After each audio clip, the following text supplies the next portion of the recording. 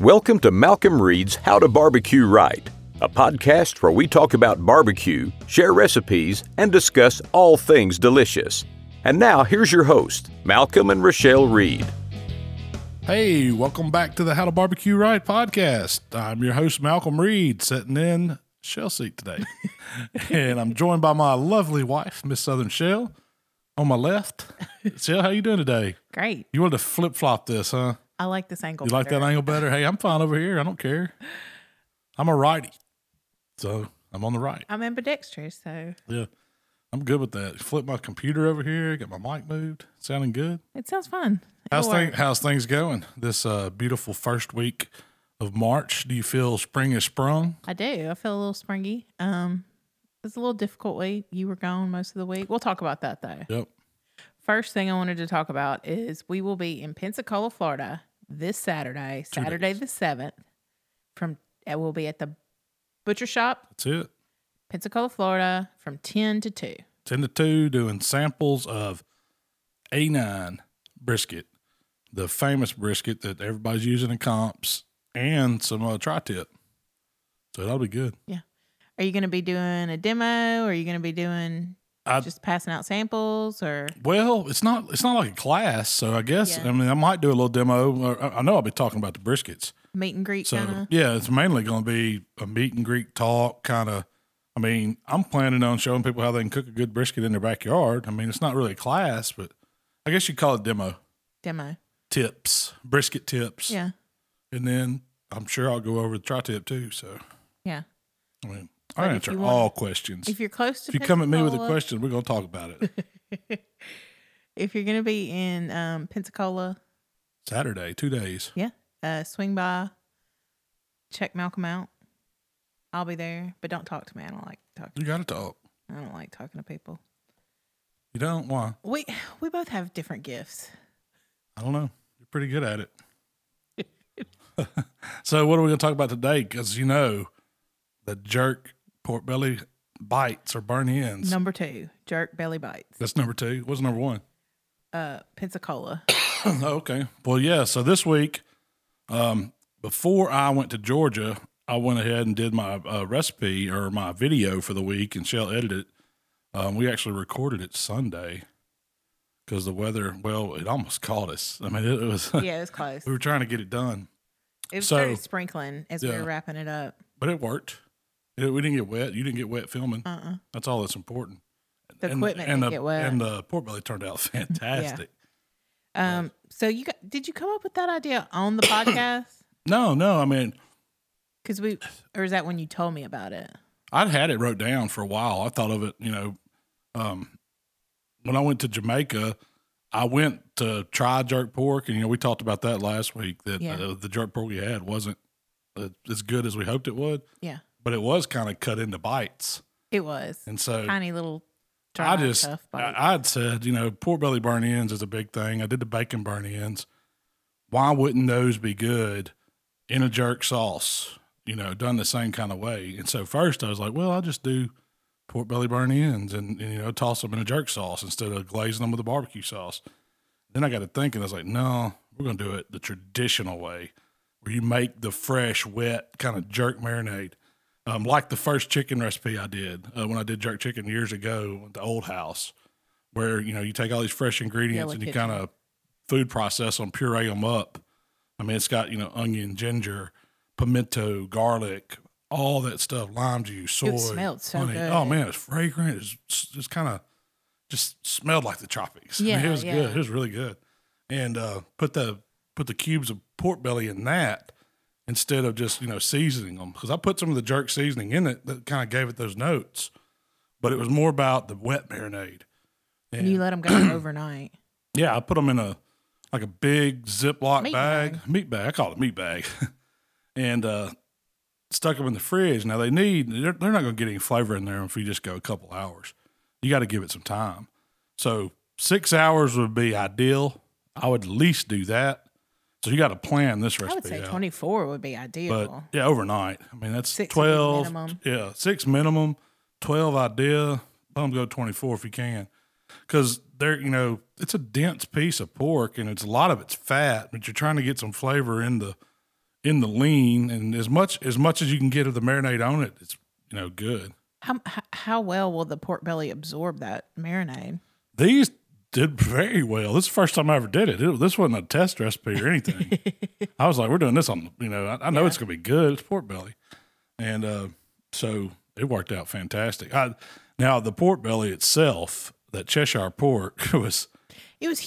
Oh, man, it was so good, though. Was that the biggest pork belly we've ever cooked? I don't know if it's the biggest, but uniformly, all the way across, it just had the perfect thickness. There wasn't any high humps or low thin spots like you get sometimes. Yeah.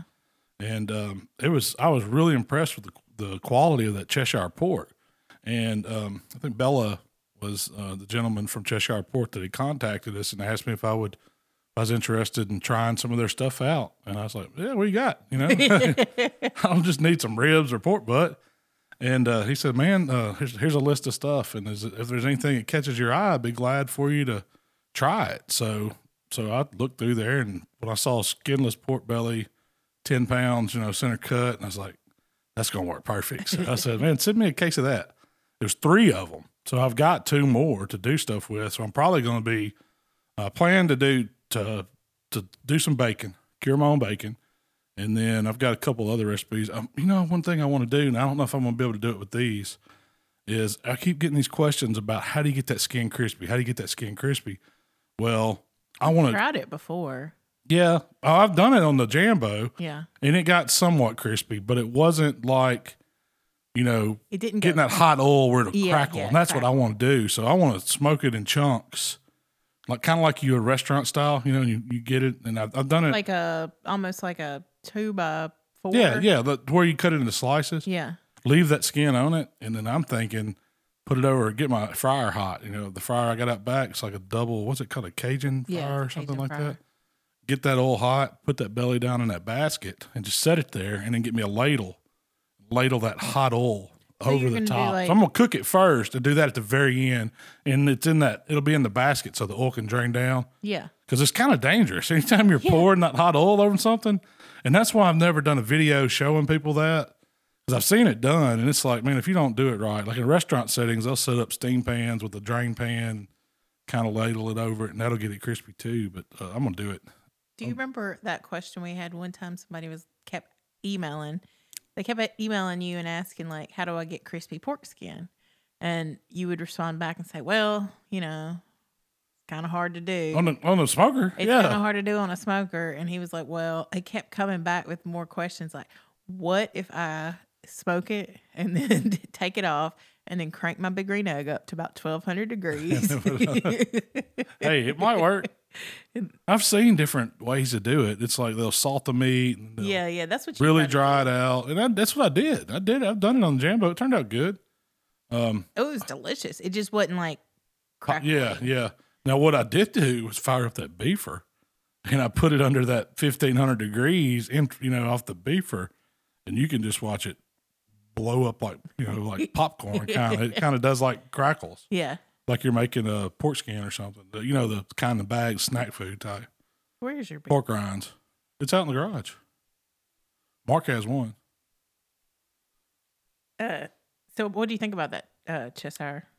I thought it was absolutely delicious. I mean, but the quality of the meat. When I cut the center of it and on the video I showed it, it looked like some fancy bacon. Yeah. Like think of the best Wright's brand bacon you've ever bought. The way the meat to fat ratio is just right on it. That's what it was like. And I know it's going to make some good cured bacon, but the fat, it just melted kind of. And there's, when you do those, there's some pockets of still fat that don't render all the way and just left, but it kind of dissolved when you put it in your mouth. And that was you got to understand this stuff. Pork belly burn ends that way are just, what's the word I'm looking for? Not decadent. Lush, decadent. Yeah, decadent's a good word. You can't eat many of them. They're so rich. They're very rich. Belly's like, you're not going to order a pound of belly. You're talking ounces that you can possibly eat, or you'll get sick. And every time I've cooked it and gave it to somebody, because we got tons left over. I think there's probably still some in the refrigerator, but you can't eat that much of it. And I've gave my buddy Charles some. I was like, look, Charles, you don't sit down because it's going to taste good. You're going to think it's some of the best pork you've ever baked. And it probably is. The belly is probably the best bite of pig or hog you can get. Oh, yeah. I would say. You think of bacon. Bacon's good. Well, yeah. But so All that I had to tell. I delicious told him, I was like, "Look, Charles, you're gonna get sick. And eat a couple of them and stop, and then eat some the next Take a day." rest. Yeah. And then, sure enough, a couple of days later, I go over to the co-op and it's like, "Charles, what do you think about that pork belly?" And he said, "Man, that stuff's so good." He said, "Man, I got so sick." And I said, "I told you, man, don't eat it like that. You can't." Push back. Yeah, it'll get you. It'll get you. Well, the first bite, you're just like, oh my God. It melts in your mouth. It's tender. You don't even have to use your teeth. And you got to go back for a second. It's just You don't have to use your teeth. it's just deliciousness. And then you go back, oh, I can do another one. It's small, About the third or fourth one. You don't realize it starts sitting on you. Cholesterol immediately shoots up. Blood pressure goes up. Sweats come out. Yep, that's pork belly. Where have you found pork belly before? Like this time you got it shipped. Yeah, most of say you don't have access to the Cheshire. Minnie, come here. What's she whining about? I don't know. Most of the time I get it at Costco. They have our Costco here. Well, the Memphis area has them all the time. Yeah, and they're so we've seen a big case. I don't ever see it. I mean, you can go find them at Pork Belly. I've seen them at Kroger certain times of the year, not whole. It'll be pieces. But if you can find the pieces of pork belly, so 2 or 3 pounds, that's a perfect size to cut up and do this. Especially if you're just doing them at home. Like there's, I don't imagine everybody's going to go buy a 10-pound pork belly and make the whole thing like I did. Yeah, that was visual. I mean, we had a ton. You saw it was a mountain of pork belly. You could do half a pork belly. I could have split that into three pieces easy, maybe 4. It was huge. And then made enough for us to eat and have as like an appetizer because you're not eating that as a main meal. I mean, it's kind of a treat. Yeah. It's something that, you do a special occasion, something like that with it. But I would say, order it. If you want to order one, you can probably ask your butcher. They can get them. I mean, every food service has them. I mean, you can probably Restaurant Depot has them, yeah. Yeah, you can definitely find them at Restaurant Depot. I mean, pork belly is a pretty big thing, but the majority of it, I would say, gets turned into bacon.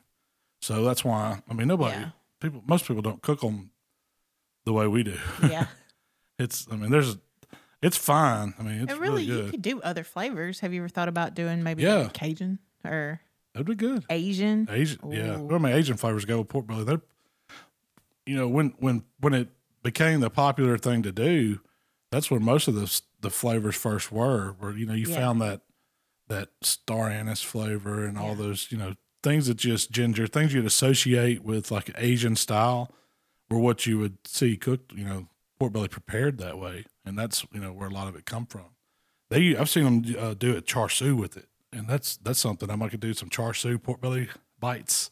That'd be really good. Heck yeah. Like soak them in the char siu marinade, do them the same way, and let them sticky and serve it. That would be a really good dish to serve. So you got 3 or 4 pork belly burn ends or bites, char siu style, over white sticky rice. Yeah. Eat it with chopsticks. I mean, that'd be really good. With some vegetables to kind of break it up. And when I was doing the crispy, when I was thinking about toying around doing the crispy one I was talking about, it was going to be more of Asian style because that's where I've seen most of the crispy pork belly done. And you kind of glazed them differently than you have before. Yeah, I didn't toss it back like in a glaze. I just I wanted it to kind of get that charry, jerk chicken-esque jerk kind of grill flavor to it. And so I just let it stay in there and kind of caramelize for an hour instead of just setting the sauce for 10, 15 minutes. Like normally you would take them out of that foil, dip them in the sauce, put them back on a rack, throw them back in there 5, 10 minutes and they're glazed and you're ready to eat them. Yeah. Well, I wanted it to cook down even further. I wanted it to get, sticky, jerk kind of always charry going. Yeah, you always got to braise them to break them down. That's what the pan and the foil does. And, typically, I think the last time I did them with like the butter, brown sugar, or whatever. Kind of treat them like a rib thing. That's like you're cooking ribs when you wrap. And I did them with the pork belly burn ends like that, and they're really good barbecue style. But this jerk style, I just wanted to put the jerk sauce in there with some extra brown sugar, so it'd make that caramelized. And I used dark brown sugar, not just regular light brown. Was there a reason? I wanted it to get darker. I wanted the sugar to kind of. Not burn, but how it'll caramelize and get darker on the outside. And it did. It did. I mean, it was kind of the storm, it was kind of storm clouds rolling in, and it was getting, and we were getting to the end of the day. So it kind of lost some light. So it probably didn't, the video wasn't as bright then as when we first started, but I still thought they looked good on camera. But really, in that light, it was kind of deceiving a little bit because you get a little blue darker. tone. Yeah. The tone gets a little different on it. And, but they were still, they looked probably darker than they were, but in regular light, like when we took them inside, they were beautiful. They kind of had a real, real mahogany, deep reddish, kind of dark, dark reddish look with some char on them. And that's what I was going for. And, it was easier glazing them that way. Oh yeah, yeah. Because I didn't do anything. I just kind of tossed them around in that. And the majority, renderings and everything just kind of it made a sauce in the pan. It thickened up.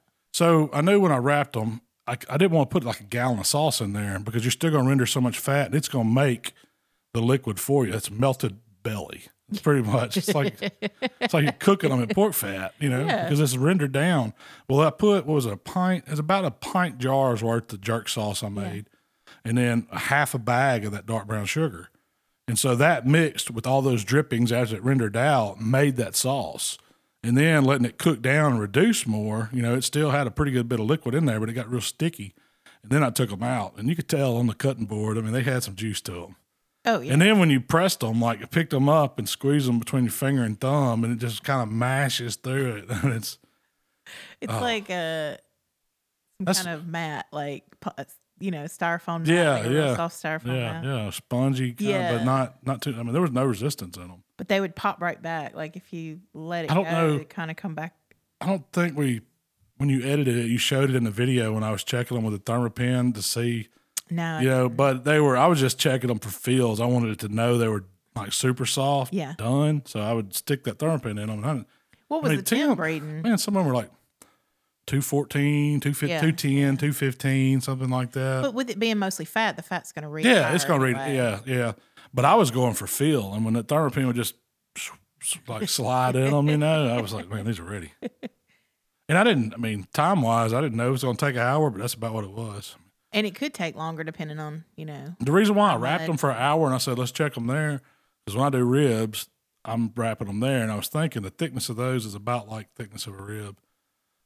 If I had cooked that pork belly whole that style, which you could have done, you could cook it whole and then cut it up at the end. So a lot of people do their pork belly burn-ins that way. Whole and then cube it like we do brisket point kind of? Yes. You could. It takes longer because you're cooking it as a whole piece. Yeah. But also, to me, I think the reason why I first cubed them up like that was because I wanted more surface area on each bite. I wanted it to get the bark all the way around it on every side, and I wanted the sauce to get all over it. To me, when you cook them whole and then you cube them up, you've got part of it. The outer ones around the edge of that pork belly will have it on both sides. There'll always be a cut edge. But the way, I just... Off in the middle, there's no... Yeah, it's only got like a top and bottom. And then you can say, well, you can re-season them, put them back on and sauce them. It's still not the same. To me, it's better when they're getting crunchy or barky from all angles. I agree. And I imagine if you take that pork belly pretty far and get it really tender, the whole belly, and then try to slice it. Oh, yeah, you'd have to slice it way before you rendered it. Yeah. Yeah, you still or have else to. It's going to fall apart. You couldn't do it. Yeah. That's true. If you leave it sliceable, it's not done, so it's still got some rendering to do. Yeah. Because there's no way, you should be able to. It's going to be so soft that a knife would just mush it in two. Yeah, exactly. Or it would rip the fat from the meat. Yeah, it would do more like if you cook it that far whole, it would do more like that one I cooked where I made pulled pork belly. Yeah, that was so good. Oh man. That's the first video I ever did with pork belly. Yeah. I was emulating how to cook the belly out of like we do whole hog style with just the belly. And you cooked it whole, glazed it, did the whole process. You cooked it almost like a butt. Yeah, I did. Yeah. Exactly like it. And then shredded it and pulled all that lean meat out, long strands, like it come out of a hog and made a sandwich. That's, I'm telling you, what'd you call it? Decadent? It was so belly good. is very decadent. That's a great word for it. Succulent. That's another good one. Sinful. Yes, it's very sinful. It's the belly. It's the sinful meat. The other sinful meat. The sinful meat. And you could pull it out, kind of drain it, put it on a platter and serve it with some extra jerk sauce. You know, Yeah. do a double jerk sauce. You could dip it and stuff. I don't know if you need it. No. I mean, I would say it probably rice and peas. Is that what, it's like the traditional, it would go with it. It's not really, that's not something, it's more of a treat. It's more like an appetizer. You sit out, people get a toothpick. I would, if I was when I serve them somebody, I'm piling them up and just putting out a shot glass full of toothpicks and get you one and go. It's not really a meal type thing. It would be cool to do a full packet with them because, say if we wrapped them up, once we got them the color right on them, make little individual, about 6 to 8 pieces in them and in a packet, like we're wrapping up ribs, but wrap up those. And that way when you give them to somebody, they've got one little packet they can unwrap. Because you could open that up and let it glaze down and then cover it back up and set it out there and serve it. It'd be like belly and full, kind of like fishing, take on fishing full, pork and full. Everybody be coming to your house. They would. He's getting pork belly. Your own little bag of pork belly. Goodness. Yeah. What's been your favorite way to do the pork belly so far? Because we just talked about a couple of them. We did some burn ins. For me cooking it? For you eating it? Yeah. Bacon's my number one favorite way. Like get crispy bacon. Yeah, but that way, you're not going to beat the way it comes out of a hog, that way, that style. That's true. That'll be the best pork sandwich you've ever ate. It's super rich, and you probably can't eat a whole big sandwich of it, but it's so good. That's what we used to give it to. We still do when I cook whole hogs for comps. We give it to judges. That's the dessert. That's the last thing you give them. They remember you buy is that pork belly.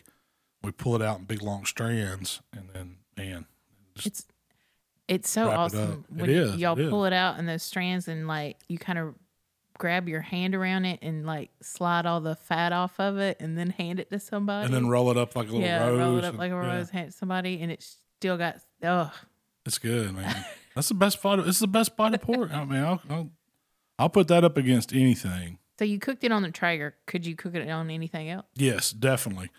I think the pellet grill did really good though. It did. Any indirect heat, 250-ish, it wouldn't hurt if you went 275. I probably wouldn't cook it any lower because you really need to get it to render. Yeah. So, it'd even do good at high heat. You think so? You just, I've never tried it on the, like 30. I've never tried it on a drum, like up at those high heat. The one thing I'd worry about is if that grease gets to dripping too much, man. I'm talking about it's going to be raining some grease, some fat rendering down on those coals. So if you're cooking, you better, that's why I think indirect does good. Yeah. And that reminds me, I need to go clean that Traeger out before I get in there and crank it up next time. Because I guarantee you, it's got some grease in the trap and on the full. That's why I put that Traeger drip pan in there. It's probably covered. I didn't pay attention to it. I just shut it down. I think you ran out of Traeger drip pans and you used a lid. Oh yeah, like a full size. That's pretty much what it is. Yeah. It's a flat full size, it's a little. So it's an aluminum pan, a full size aluminum pan lid, steam pan, lid, disposable steam pan lid. I just set it. It sits perfect on my diverter and catches everything. You could use that in any pellet grill, really. Yeah, you could. Is there anything you'd do differently? No, those were perfect. I'm telling you, y'all try the jerk belly bites. They're worth it. So, tell me about your Tuesday and Wednesday. So after, let's see, I come in Monday and did normal Monday work. Mm-hmm. What's normal Monday work? Inventory, answering thousands of emails, all that good stuff. Writing recipes for the videos, laying out the week, and then paying bills. All the fun stuff. Don't that sound fun? Don't you want to do that? Monday's always a good day. Yeah. I did make it to the gym Monday. There you go. That was good. Got my mile walk in on the treadmill, a little machine action. But so I had to get my trailers ready. That's what I'm getting to. Yeah. I went to the bank Monday, paid for the rest of the trailer. And then me and Jamie jumped in the truck. What time did I left? You left at like 4 a.m., 4:30? 4:30, yeah. I had to be at Jamie's house at Tuesday 5. morning. Tuesday. Drove to Atlanta. Went to a meeting. To Atlanta for? We had our quarterly Royal Oak council, pro council meeting. So who's on the council meeting with you with Royal Oak? this time, like normally, we got U-Bonds, Barbecue Ninja leads it. He's kind of he's a Royal Oak employee now. So does he work in Atlanta now? Heath, let's see, Leslie, Does Christina and Mike from Sugar Fire, Richard Fregola, Hank's normally on Hank Vaden, but he wasn't there, and Randy from Deep South. so it's just It's a group, great group of people from the barbecue different industry. regions, They're Royal Oak ambassadors. kind of council. I mean, we talk about what's going on in the barbecue industry with us, and they talk about what's going on with them, and we share ideas. And they've got like 80. I think Royal Oak has 88 teams or 87 teams that are sponsoring this year. So they ask us questions about what's going on with the different teams and stuff like that. I don't know if I'm supposed to be talking about this. It comes up. You're not revealing any secrets. Yeah. They didn't tell me what's in the charcoal. They just asked me what I'm up to. No, we talk social media. We talk strategy. We talk new ideas. We talk contests. We talk all kinds of good stuff about what's going on, in the barbecue world. They're just interested in the people that are using their charcoal. Basically, that's what it is. They're trying to do better job marketing and branding Royal Oak and getting it to the needs of the people that want to cook with charcoal, especially lump and briquette. So after that was over, we jumped in the truck. Yeah, so that meeting always lasts 4.5 hours usually. Yeah. After that, I jumped back in the truck. Jamie, I left him out in the truck the whole time. He went and got some. Well, it rained on us, man. I'll tell you, I was going to buy a trailer. I should have bought a boat. It rained and rained and rained. He went and got some new windshield wipers because my truck wasn't getting it done. And then we drove down to Tifton, Georgia, which is about probably 3.5 hours from Atlanta, south. And then that left us with another hour or something to get to Waycross, which is where Southern Dimensions Trailers is.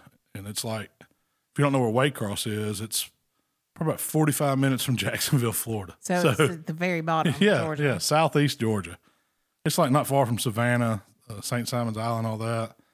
And, I mean, you're right there at the coast. Yeah. They're selling marine gas at the gas stations, And so we picked up the trailer.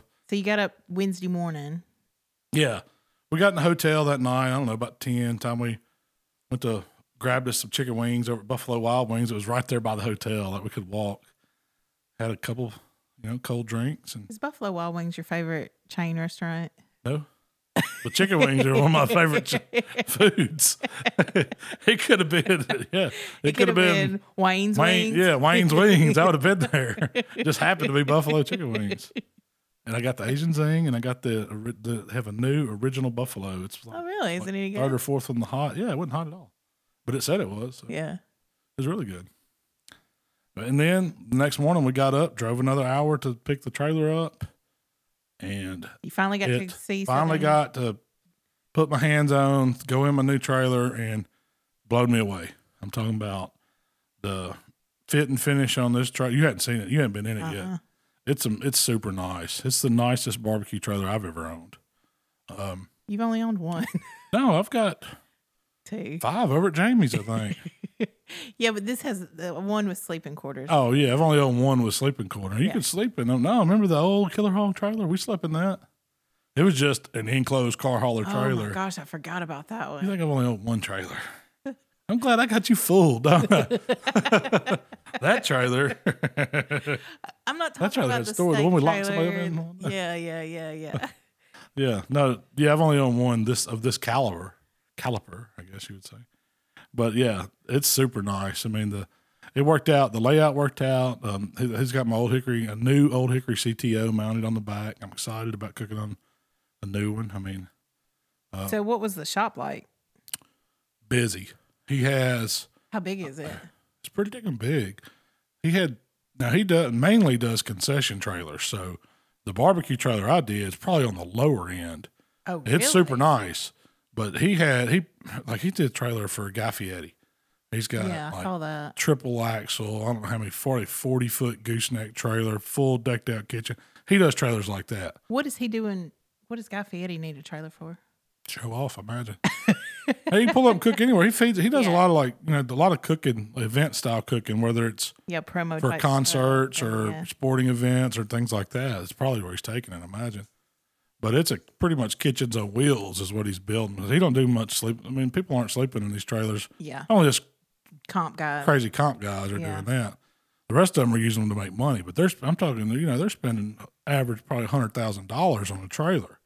But he had one. He took us in. We got, I think he had 33 trailers going, like various stages. I got a bunch of pictures of them. I need to get to you so we can figure out where we're going to put them because I want people to see it. Wow, I was going to expect you to say like 8. Oh, no. This is a massive operation. I imagine there were, 30, 40 men working in there from all stages, like from the ground up, building the frame. They actually build the frame. These aren't like car hauler frames like our old trailer. Mm-hmm. These are actually trailers that they build to their specs, steel, frame up, sides. They build the doors. They build everything. It's nothing like. So they were putting together, they had this one station where they were testing the sinks, like any sink package or whatever they put in the trailer. They build it, assemble it, all the fittings, hook it up to water, make sure it works, no leaks, does everything it's supposed to before they even install it. Like most of them, they just build you a cabinet, drop the sink in, connect some pipes, and boom, here you go. But this one, they're like fully testing. They test the showers. They had like, how we went to Traeger and they had the water testing stations outside for testing the grills. They have water testing outside for the trailers to check if it's going to leak, stuff like that. Yeah. But it was pretty cool. I mean, it was typical shop now. I mean, it wasn't, you wouldn't. Yeah. It was, you probably needed hard. You probably should have had OSHA would have made us wear hard hats. You probably needed safety goggles and all that stuff. We was in Georgia, so. Yeah. One of my questions. I don't know if that applies there. No, but it was cool. It was really cool. I enjoyed. I mean, they were so busy. I didn't get to hang out with Tracy a lot. He did. I do have a video on my phone. He kind of went through and showed my trailer, and I just kind of rough recorded it with my phone. I want to get that up too on something. I don't know if we want to turn it into something for YouTube or Instagram or Facebook. Probably Facebook. Yeah, that's what I was thinking. Yeah. Just a quick video. Maybe we can get that up while we're traveling tomorrow to Pensacola. Oh yeah, that'd be cool though. But his shop. We were there. I guess getting it ready because they had to go through and show us everything. Mm-hmm. And then if there was anything they needed to fix, which I think like one of the doors needed adjusting a little bit, and he saw that they forgot the little door chain thing on the back door. And so he had a guy come out and put that in. And then we tested the old hickory to fire it up. And then when he showed us, made sure the generator or all the hookups was right and showed us how to work all that. 'Cause it's got a lot of stuff. It's cool. Well, why do you need a barbecue trailer? To cook hot dogs. I know why you need a barbecue trailer. Because my other one's old. No, it's but worn why out. do you need one to begin with? I had a contest coming up in 3 weeks. I bought. Why I bought it, and I told there was actually some guys there from almost Canada, like upstate New York, and they were picking up one. Wow! And did they drive all the way down, or did they fly? And the funny thing about that was they come to one of our classes in Olive Branch. It was a guy. Oh, I know exactly who you're talking about. He brought his kid, and the kid took all the pictures and all that. Yeah, that was it. Him and his buddy had drove. Man, I want to say 18, 19 hours down there to pick up his trailer. Wow! And thought, and I was there, and they come up knocking on the doors like, "Hey, man, can we take a picture?" And I was like, "Man, I know you." And I was like, "What's going on?" He bought a cater. He's going into catering because he was doing comps. I can't remember his business name, but I think Jim was his name. But that was cool, and I forget where I was. But this took a while. It took a while. That's where I was getting at. Yeah. We were there about 3 hours, and then time I took some pictures, did a little videos, went to the shop tour. We hooked up, and we was back on the road, and then the rains set in. No, but what I'm asking is, a lot of people might not understand what a barbecue trailer is and why you need it. Oh, I was trying to divert there, not because I wanted it. No. I told them I wanted one because you had quit the team and said you weren't spending another night at a barbecue contest if you didn't have a decent restroom, shower, and place to sleep. So I was like, green light, new trailer. I had given you the green light a while back. No, but I mean, it's kind of. I like a place to keep all my stuff. I want it comfortable. Yeah. I want, I think for we'll competitions, Yeah. When you do competitions, you load everything up. You got your cookers, you got everything like that. You can put it in the back of a truck if you wanted to. Yeah, You drive to the contest, set up. You have to spend the night cooking it, Right. And so it's just an extension of your house to make you more comfortable to cook better barbecues. Why I think you need to try it. Do you need one? Absolutely not. You could cook. I've spent many years cooking without a trailer. Yeah. Hauling, like you're talking about, packing everything I thought we needed. Sleeping in lawn chairs, sleeping in trucks. Wherever you could. Staying up all night, not even sleeping. Yeah. I can't do that anymore. I used to could stay up all night. Drink a little beer. Yeah, have a good time, get up the next day and do the contest and make it home and then crash. But I can't do that anymore. I've gotten old. Is that bad? No, some guys still do it. I'm not. I need a little rest now. Yeah. And having a trailer, it gets us in out of the elements. It helps you cook consistently. It does. And it gives me a place to gives you comfort. Keep stock. I can keep all my supplies there and replenish what I need. I know what's there. Everything's handy. And it's basically like being at my house. RV kind of. Yeah. Oh, I would definitely say these are more RV instead of just trailer. Yeah. It's kind of an RV with a back porch for grills. That's what it is. Or not an RV. Yeah. Camper trailer, I guess. Yeah. And that's the way Tracy described it. He was like, this is pretty much an RV. When we first started cooking comps, like getting more serious with cooking comps, not just going out there and throwing a party. Yeah. We didn't have any type of trailer. We would load everything up to the back of the truck. Me and Waylon would go to a contest. We'd set up. We'd get a hotel. Usually. Swap out. Yeah. Me and you would stay up till like 3. 2 or 3. And watch everything. And then Waylon would go to the hotel room at 9 and come and relieve us at 3. We'd go back to the hotel room, grab 2 or 3 hours of sleep, and then take a shower, come right back. Do it, and that's how we did them for years. And then you bought the red trailer, which had AC, had running water, and then we were able to put 2 beds in it and a blow-up mattress. And you had the option. There was no option. Crowd up with me, or get a hotel room. We did that a lot. Yeah, sometimes there's no hotels around. No, there's not. Yeah. And there was no bathroom in the red trailer either. And you had to drive, so that meant no drinking. You couldn't have a beer because we're not going to drink and drive. So what am I showing up for if I can't have a beer? Is that your philosophy? So now, probably should. You have no excuses. I can bring you some wine coolers. Bartles and James. Do they still make those? I don't know. That's a good question. My next. Why do you boys get so excited about getting a new trailer? Because it is exciting. Why do you get excited to ever take a pair of shoes or a purse? It's just a old satchel. Yeah, but my friends don't all call me up and say, "Hey man, how's that new purse?" You show Malcolm your new purse. Mark called me today. Like, show that new trailer. Did you hear? Yeah. It's like, no, she don't care, Mark. She don't even want to go look at it. I do. He's like, you mean you didn't have it over there at 6 a.m.? I was like, I wanted to, but I knew she wouldn't go out there and look. She'd have probably punched me at 6 a.m. if I'd have woke her up and told her to come look at my trailer. I'm excited about it. I'm still excited about it. I'm ready to go there right now. Yeah. I want to go put a fire in that new CTO. Well, we'll have to do that when we get back from Florida. Tracy asked me if I was going to haul it down to Pensacola. I was like, well, no. It would be cool. I could have just went over there from Jordan. Dropped it? Yeah. No, I wouldn't have done that. Leave a brand new trailer there. I'd have to stay with it. So Weber has released a new pellet grill. They did. It finally hit the market. A couple I weeks actually ago? got to put. I didn't see it in action, but when we were down at Grills of Mississippi, was it been 2 weeks ago? No, like 3. It was before we went to vacation. It was about 2 or 3 weekends ago. They had just got in their shipment at the store, and they had the big bottle and just the regular size model, and I watched them put them both together. And I didn't get to see them. I hadn't seen anybody cook on them. I've been now, unfortunately, there's a lot of stuff on YouTube, especially. It's on Facebook. There's people saying that they're not operating like they say they're going to. Yeah. So it's called the Smoke Fire Grill. Yeah. Weber Smoke Fire is supposed to have like the Wi-Fi technology and all that. Yeah. 24 inches is running about $1,000. A 36-inch one is running about $1,200. I thought that was a pretty good price That's a great point. price point. I mean, 24 inches is kind of. Yeah, but it had more room than you would think, though. Yeah.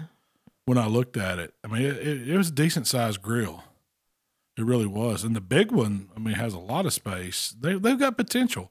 What's the problems you've heard or seen? Pellets get into the auger system because they put a short auger in it. They put it like in the middle. You know how my Memphis wood fire grill's set up? Yes. That's what it reminded me of when I checked it out. You fill the pellets up it's on the back. It's like a slender hopper. Yes. Feeds down, the fire part's in the middle instead of being on one end. Mm-hmm. The Weber kind of went with that technology, but I've heard that they didn't slope theirs enough to where it's not getting the pellets right. So you'll get them going for a while, and then you'll have to go either manually shake it or stir them up or get them going because there's not enough slope for them to steady fall, like to push themselves. I'd be upset if I bought this brand new grill and. Yeah, it's a problem. So, I'd probably put something in there to build me a little ramp. Just give me a little piece of metal or. I don't want to have to go building stuff in my brand new cooker. Yeah, I'm with you on that. So one of the things that they like advertise, because I read like the specs on it to come up with some questions for you. They bragged about how the augers were designed to decrease to prevent backburn. Backburn, get the get the pellets to the auger faster. Yeah, because it's shorter distance. Yeah, prevent the swings. You know, the temp swings. I don't know if that's going to do that as much. I mean, that's kind of all in the control. But depending on, it's like a lot of them are going to those non-PUD controller. I don't get into all that. I kind of like the swing on my pellet grills. Yeah, why? Because it gives me smoke and it gives me range when it's dropping and it feeds more. It makes a little more smoke. I kind of like that. That's just my take. But you also know. But I also don't look at swing. Yeah. I also don't look at the temp. When I set it to something, I just let it roll. It's done when it's done. So it also says that. What gets me on these grills, and maybe I'm not bashing them. I hope they do well with them, but they don't have a diverter. So, say if I'm cooking a bunch of pork butts, and I've just got all this grease dripping, and it just kind of goes down to the bottom, and that's where your ash goes too. And then I crank it up, and I want to, throw my grill grates on and cook me a steak, and I don't clean it because I'm bad not to clean. And then all of a sudden, it's got to be easy to catch on fire. I don't know if it's happening or not. That was like one of my concerns, the way you clean it. Because to me, those pellet grills work because they mostly have a heat diverter in them. They've got flavor bars like their gas grills. This one does not have a heat diverter? No, it doesn't. Which a heat diverter also acts as kind of a grease drain. Yeah. It channels whatever's dripping, it catches it and lets it drain down to something. With this, it just all goes to the bottom. So I can imagine that gets gummed up. Unless you clean it all the time. So let me read this to you. They've got something called flavorizer bars. Yeah, that's what I was talking about. Okay. These angled metal plates stand between the firebox and the food grates above. They're designed to prevent grease from collecting inside the bottom of the cooker. The idea is that dripping grease hits the bars below, then vaporizes into gas and smoke. Oh, yeah. I believe that. And it's supposed to be very easy to clean and not collect any grease or ash, basically. Yeah, I think that's marketing. I don't know, man. I hadn't cooked on one, so I don't know. I'm just going by, this is observation looking at the grill. And the app. I would be interested in seeing, like, let's give this grill some time in real people's hands. In the lab, I'm sure it works great. Yeah. But that don't always translate. Yeah, I don't know. I don't have one, so. The app's supposed to be the big thing with it too. You want me to order one? Let's see what we do to it. Let's see how long it takes us to screw it up. Yeah. Can we turn it into a YouTube it does supposed to have good technology as far as with their what all you can do with the app and all, like the Wi-Fi part of it. Yeah. From my experience, none of those work great. They don't mind. I've got 3 different Wi-Fi ones, different kinds, manufacturers, and I don't get none of them to work right. This one's supposed to be. I kind of know what I'm doing a little bit. And whenever I question them, they're like, "Well, we know it's not." I think they just put that stuff out there to sell. It's just a marketing gimmick. This is I don't think you need. I mean, you don't need all that. Sure, it's handy, but I mean, who's going to be at work and want to try to turn their grill on? Matt says he does it. Yeah, I mean, I guess Matt Pittman with Meat Church. He's the one telling me about it. I said, yeah, I'm surprised you get it to work. He says he does it from work and has it ready to go. Yeah. And, they also did a cooking times thing with their app where you could tell, like, supposedly. Yeah, that's pretty cool. I mean, where you could say, I'm cooking an 8-pound pork butt. I do like that. Temperature, and they kind of give you a recipe and a cook. Yeah, when to wrap, which is or my what temperature idea. to change it. Yeah, yeah. That's what I wanted my app to be. One of these days, you can do it your way. So, what's your overall opinion on the Weber? I want to see how. I think it's something I need to see how they work out the bugs in it. Sure, I mean for the money, it's not a bad price grill, but I think it's still got kinks. You know, like anything new. So maybe Weber send us one. No. I'd want to buy one. Don't send it. I want to buy it. That way, I don't owe anybody anything. So it's almost barbecue season. It is. I've got 3. The 27th, I think, 26th, 27th, maybe is my first KCBS contest. Savannah, Tennessee. I have the new trailer there. The good Lord's willing, and the Tennessee River don't rise anymore. If we can get this rain to stop. If not, we're going to go to a boat show, I guess, and see if we can find us a boat. Will that work? I know what we can do. We can get a pontoon and get one big enough to put a grill on. And then I'm sure they got nice... Are you going to take me pontooning? Pontooning. I do enjoy pontooning. That's more our speed. Yeah. I don't need a jet boat. I like pontooning for the same reason I like barbecue. But I've got that one coming up. The ones I've paid to enter so far is Savannah, Memphis in May, and the BBQ, which is a monster contest in third weekend of June down in Montgomery, Alabama. You're really going to be glad you got that trailer called BBQ. I got double ACs on this one. Tracy told me, he said, I don't know how you're going to stay in there. Why? He said that's the sleeping quarters with the AC unit on its own. He said that's going to be like a walk-in. Oh. Like you just shut that door, and they built their doors with like this insulated foam, so it's kind of like a freezer door, because that's what that's what part of their company was they built freezers, and so they use some of that foam, and then when they build their custom doors and stuff, and for insulation, and so he said, man, it's going to be like a walk-in in there. So you're going to freeze. And I said, Waylon's going to love it. Shell, we're going to have to get out her big coat, the Eskimo. You know how you go to Restaurant Depot and you go through the flaps and they got the jackets there and you put them on? When you come in the trailer, we'll give you a jacket. We'll just have them hanging there on a hook. Go ahead and put it on. What do most people do? Just put one AC unit? Yeah. Most, the big RVs all have doubles, but those are like houses. You ain't most people. No. I like it cold. I don't want my meat to go bad. If I'm sitting out, prepping all that, I want it to stay balmy, 48 in there. It's a good temp. That's a good excuse to stay at home. Yeah. So the weather's getting warmer. It's beautiful out there today. It feels like spring. Yeah. What do you need to do to get your smokers ready? Got to get, if you hadn't started firing them up already, go ahead and give them that springtime cleaning. Because what does that entail? Well, you never know what they've been setting up. You might have had some kind of animal build a nest or something in it, or just maybe, dust. You know how it is when you leave stuff outside. Even if it's covered up, they still need a good cleaning. I always do that. Take the grates out, make sure they're clean, scrape anything out you missed if you didn't winterize them, get them, all the grease out. Maybe do a good burn. Do a good burn in it, get some smoke in it, re-season it after you clean it, and get them operational. It's that time. Restock your supplies. Get you some good rolled up charcoal and some Killer Hogs rubs and sauces. That's all. Get ready for spring. Updated, fill up your propane tank. Yep, fill up the Get your pellets. Get your coals. That's it.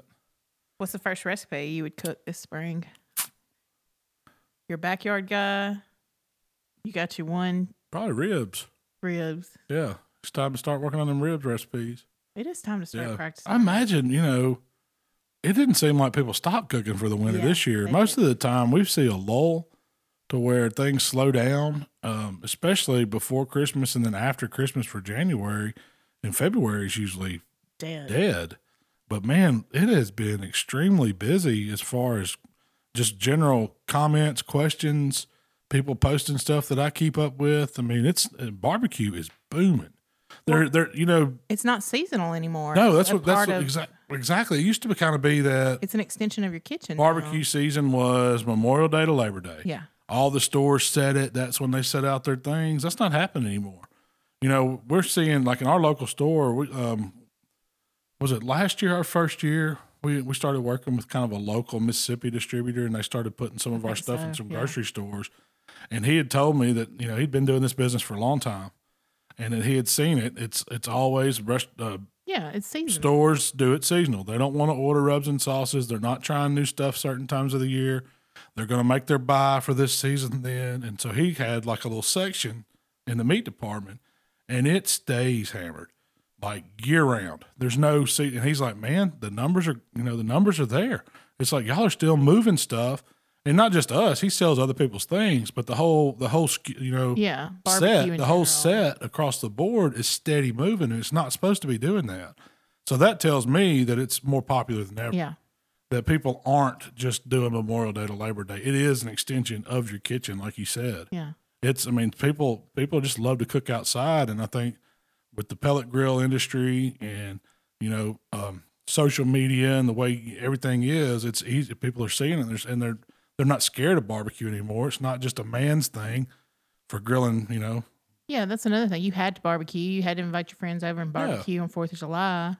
Yeah, but now with the internet and there's recipes and everything, you can do all kinds of stuff. And it's not just burgers, hamburgers, hot dogs, ribs, chicken. I mean, that's kind of what I do. I show people you can cook anything you can cook inside. We can turn that into a recipe you can cook outside. And people are realizing it, and then that it's not hard or not overly complicated, and that's growing this sector. Yeah. And I think it's wonderful. It's fantastic. I love cooking outside. Outdoor kitchens are more popular now than they ever have been. That's been a big thing I've been seeing recently, that people are really planning on their homes, or even if they've got existing homes, building outdoor cooking areas. Afterthought. Yeah, it's part of your home. It's your outdoor living. It's a living space or entertaining space. So the market's great. So if you are but barbecue season still kind of runs for competitions. Well, it kind of picks up this time of year and runs till fall. Traditional barbecue comps do in our area. Yeah. But what's not is steaks. Have you noticed there's been just as many all winter long? There has. If you've wanted to cook one every weekend, there's one somewhere. Yeah. And that's what's really impressive. It's how much that SCA steak contest has brought the everyday guy into being able to compete. And they've done it well. I mean, I don't even know if they realized what they had, what it was going to do. Yeah. But it's like a bomb, and it's grown so much. And not just here in the States, it's grown internationally. It's turned an international market on to what we're doing over here.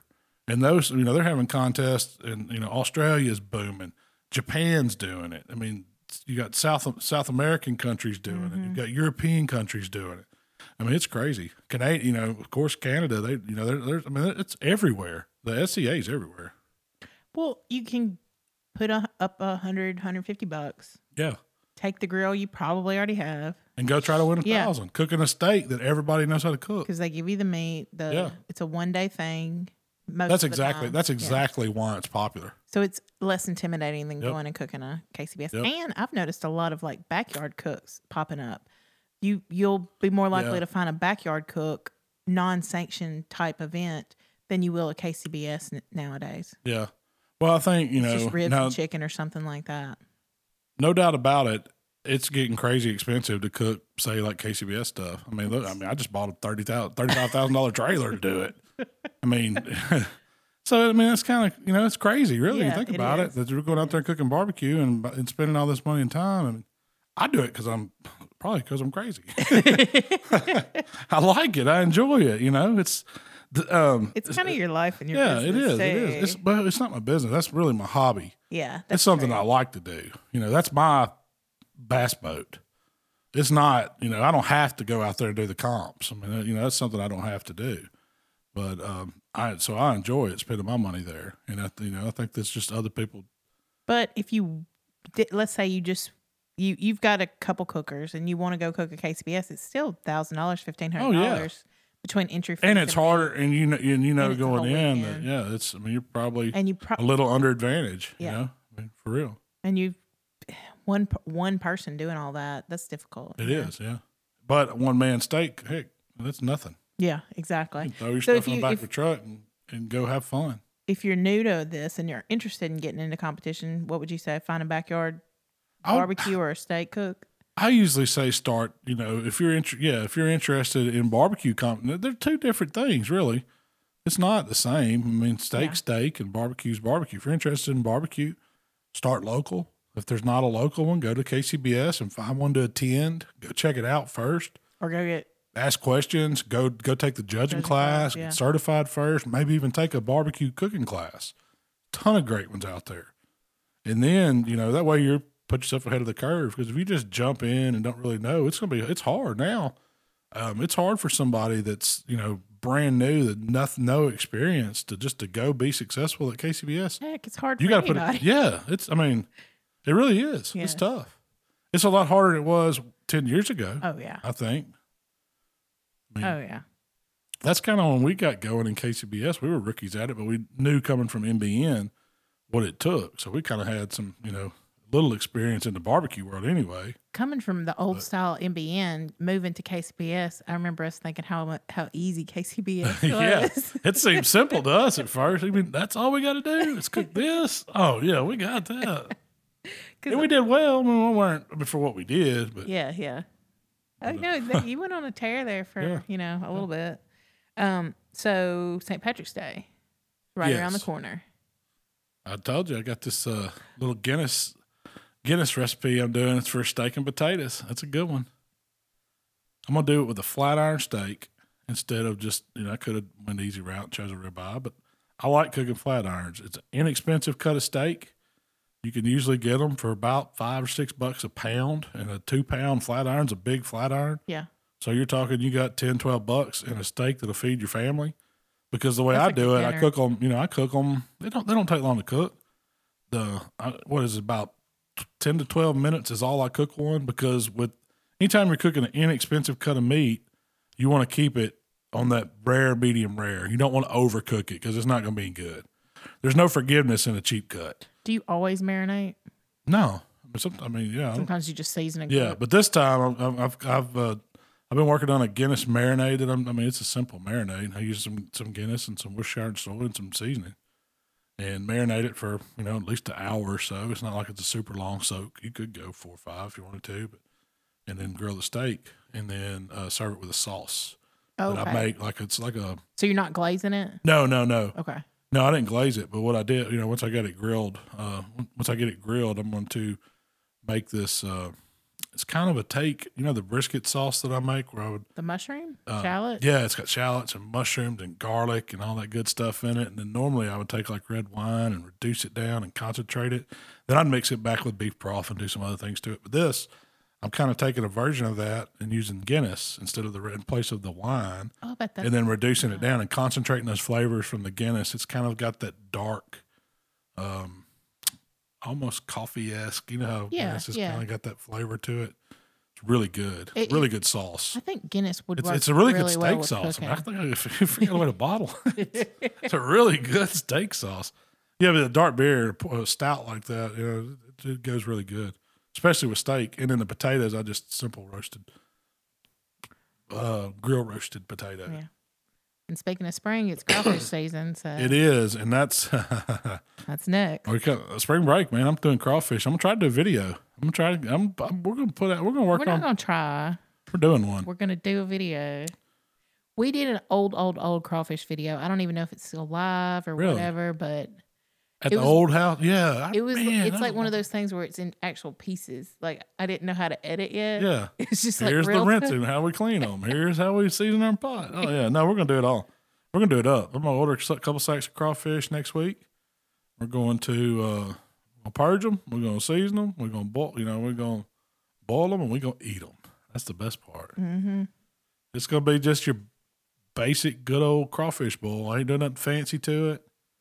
No multiple pots, I don't think. I'm doing a one. If you were to go buy a sack of crawfish and want to cook them at the house, you'll be able to do it after this recipe. Yeah. And it ain't saying it's the only way, but it's a deadgum good way. I know that. Well, you've been working on this. It ain't going to re-season them once they come out of the pot and get all that hot seasoning all over it. Ain't doing that. It burns your lips. Yep. These are just going to be juicy, head-sucking, tail-pinching, delicious treats from the fruits of the bayou. Fruits of the bayou. I like crawfish eating. Same reason I like barbecuing and pontooning. That's it. If you don't, I don't want to hang out with you. Well. Anything else we got going on? You were on Greg Rempe. Yes. From a hotel room. From a hotel room. You came in last night like at bedtime. Like at 10 o'clock. No, that was like we stopped in Tifton, Georgia. Talked. I ran in and checked in the hotel, ran up to the room, and it was a nice, I think it was a Marriott property, Staybridge Suites or something like that. Had a nice desk in it, nice office chair. I got my computer out because I wasn't just going to have to do telephone. I didn't know if I was going to be somewhere where I could do it. Turned my little hotspot on, logged in, and Skyped up. Greg called me up. We did the whole show right there. Then I went to Buffalo Wild Wings and got my fix. What'd you and Greg talk about this week? We talked about, what did we talk about? Oh, the trailer, mainly. Yeah. We were supposed to talk about going to Jamaica and stuff like that, but then my segment run long on talking about the trailer and stuff. So he asked me if you were going to stay in it. What'd you say? That's why I got it. He wanted to know if he was mad at him about the Bloody Mary, his comments on the Bloody Mary last time. He was like, what? He thinks, you don't remember, so he getting caught up in the whole garnish thing. I told him how you garnished ours up and all, but that's not something that you would even care about, is it? The garnish, because you think it's more about the flavor anyway. I feel like it becomes a garnish contest. It does. And I'm going to lose a garnish contest every time because I'm not going to decorate. I'm not going to dress a lobster up, in a top hat and put him with dancing shrimp. I'm just not going to do that. I don't have time. It's more about the way a good tasting Bloody Mary to me. I think it should be. Yeah. And so we talked about that. What did he say about it, though? He was adamant about that. Yeah, the garnish is like. Yeah, it's not a decorating contest. It's a Bloody Mary contest. Can you make a good tasting Bloody Mary? I mean, if you want to do that, to me, that's a whole different contest. Yeah. What would that be? Like something on TV? How to decorate a Bloody Mary contest and then, best tasting Bloody Mary contest. I agree. You tell him I don't get mad about much. Yeah. You don't. That's why I love you. I'm trying to think. Yeah, that's something I get mad about. Fools.